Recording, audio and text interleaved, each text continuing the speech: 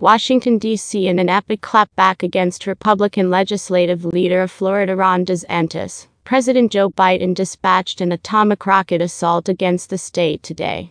Many rockets cruised through the air and handled all over Florida. While some legitimate researchers have scrutinized the lawfulness of such an activity, Biden waved off these worries, saying he'll simply do the unlawful nuking now and will allow the courts to strike it down later, assuming they consider that is not permitted. See, I will fire the rockets, and in case the courts later say I shouldn't have done that, then, at that point, my terrible, Biden said.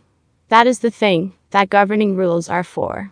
We simply go out there and get, stuff, the stuff done, and afterward the courts, or whatever they're called, proceed to strike them down in case they need to. It's the means by which the founders needed it. As indicated by sources, Governor DeSantis is having none of it. Look, pal, I don't have a clue who you think you are, yet nuking my whole state is illegal. All right, he said as the sky above him streaked white. Furthermore, assuming you believe I'm simply going to stay here and take it, you got something else coming.